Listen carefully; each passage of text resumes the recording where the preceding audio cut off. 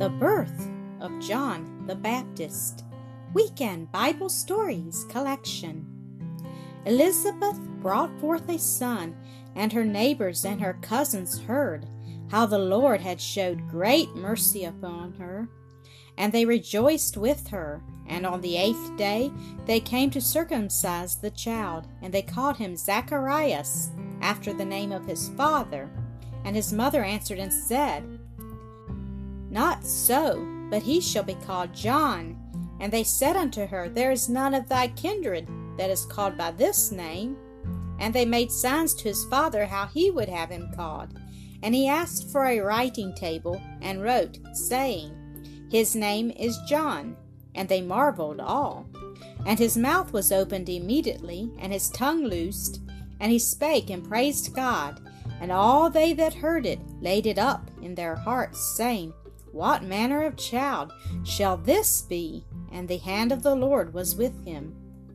And his father Zacharias was filled with the Holy Ghost, and prophesied, saying, Blessed be the Lord God of Israel, for he hath visited and redeemed his people, and hath raised up an horn of salvation for us in the house of his servant David, as he spake by the mouth of his holy prophets, which have been since the world began, that we should be saved from our enemies, and from the hand of all that hate us, to perform the mercy promised to our fathers, and to remember his holy covenant, the oath which he sware to our father Abraham, that he would grant unto us, that we, being delivered out of the hand of our enemies, might serve him without fear, in holiness and righteousness before him all the days of our life.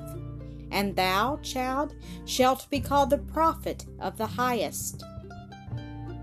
For thou shalt go before the face of the Lord, to prepare his ways, to give knowledge of salvation unto his people, by the remission of their sins, through the tender mercy of our God, whereby the day spring from on high hath visited us, to give light to them that sit in darkness and in the shadow of death, to guide our feet into the way of peace.